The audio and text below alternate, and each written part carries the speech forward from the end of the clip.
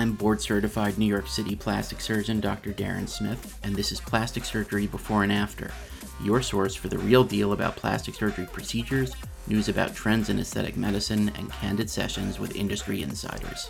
We hope you enjoy today's episode. How can I prepare for my plastic surgery procedure? Plastic surgery procedures in general are safe, and you should have fairly smooth sailing through the entire process, assuming you do your homework and choose a board-certified plastic surgeon that is experienced in performing the procedure that you are interested in having done. And we have some earlier episodes on the best way to go about doing this. So the first step in making sure that you have a rewarding and easy plastic surgery process is making sure that you choose an excellent plastic surgeon that is right for you. But we're going to go ahead and assume that this step has been completed because we kind of went through how to do that in a couple earlier episodes, as I mentioned. And we're going to start off with talking about how you can set yourself up to do well during surgery, and then we'll move into the best way to prepare for a smooth post-operative course. This advice is really intended to be general and not applied to any specific case, as every procedure is different and every patient is different.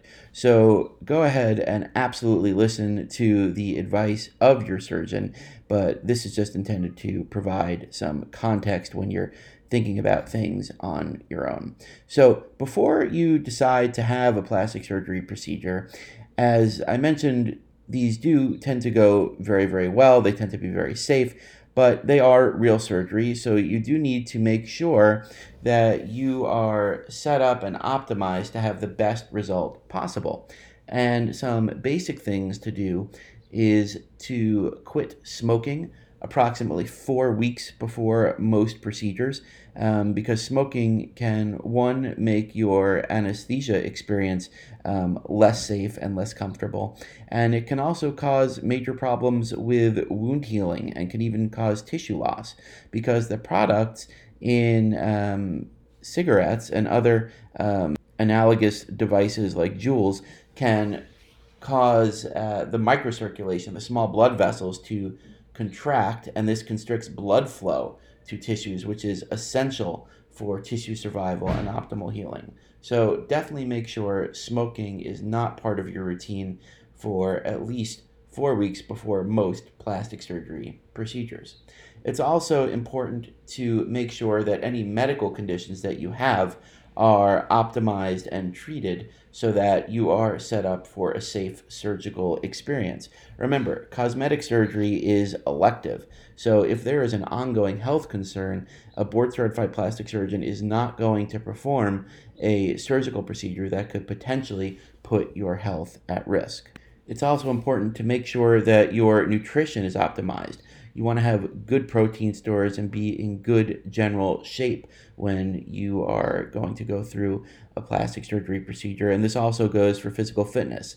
It's important to make sure that your body is well conditioned before undergoing one of these procedures to, again, make sure that you're set up for a great result and a comfortable recovery. Plastic surgery can also be on the expensive side, so it's important to make sure that your finances are in order and that this is the right time in your life for you to be having aesthetic plastic surgery. So once you have consulted with your surgeon and come up with a surgical plan, and you have followed all of his or her preoperative advice to make sure that your procedure goes excellently, it's a great idea to start thinking about how to make your post-operative experience as easy as possible.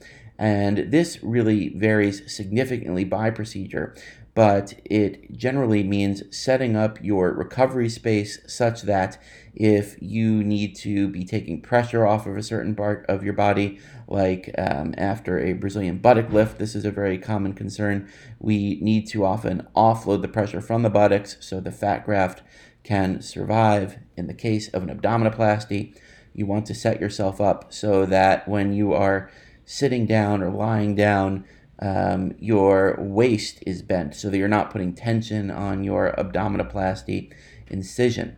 And these are just a couple examples, but there are many more that will come up in the planning and discussions that you have with your plastic surgeon. It's also important to line up any help you might need after your surgical procedure. For example, I make sure that all of my patients that are having facelifts and abdominoplasties go home with a registered nurse experienced in caring for postoperative patients to make the beginning of their recovery a smooth and safe experience. Now, a lot of procedures certainly don't require an at-home nurse for recovery, but it is a good idea to make sure that you have a friend or a loved one on hand to help you out, especially in the beginning while you're getting your bearings as you're adjusting to the recovery process. It's also important to plan on your work schedule and make sure that the timing is good from that perspective to have an aesthetic surgery procedure with the necessary recovery time included. So hopefully these tips are useful as you start to think about what goes into having your plastic surgery procedure. And I invite you to reach out and ask more questions and join the conversation at www.askdrsmith.nyc. That's www.askdrsmith.nyc. And that's a great Facebook group that I moderate and I personally participate in, and we'd love to see you there. Thanks for listening, and don't forget to subscribe, share the show, and head over to DarrenSmithMD.com for more real-world plastic surgery talk.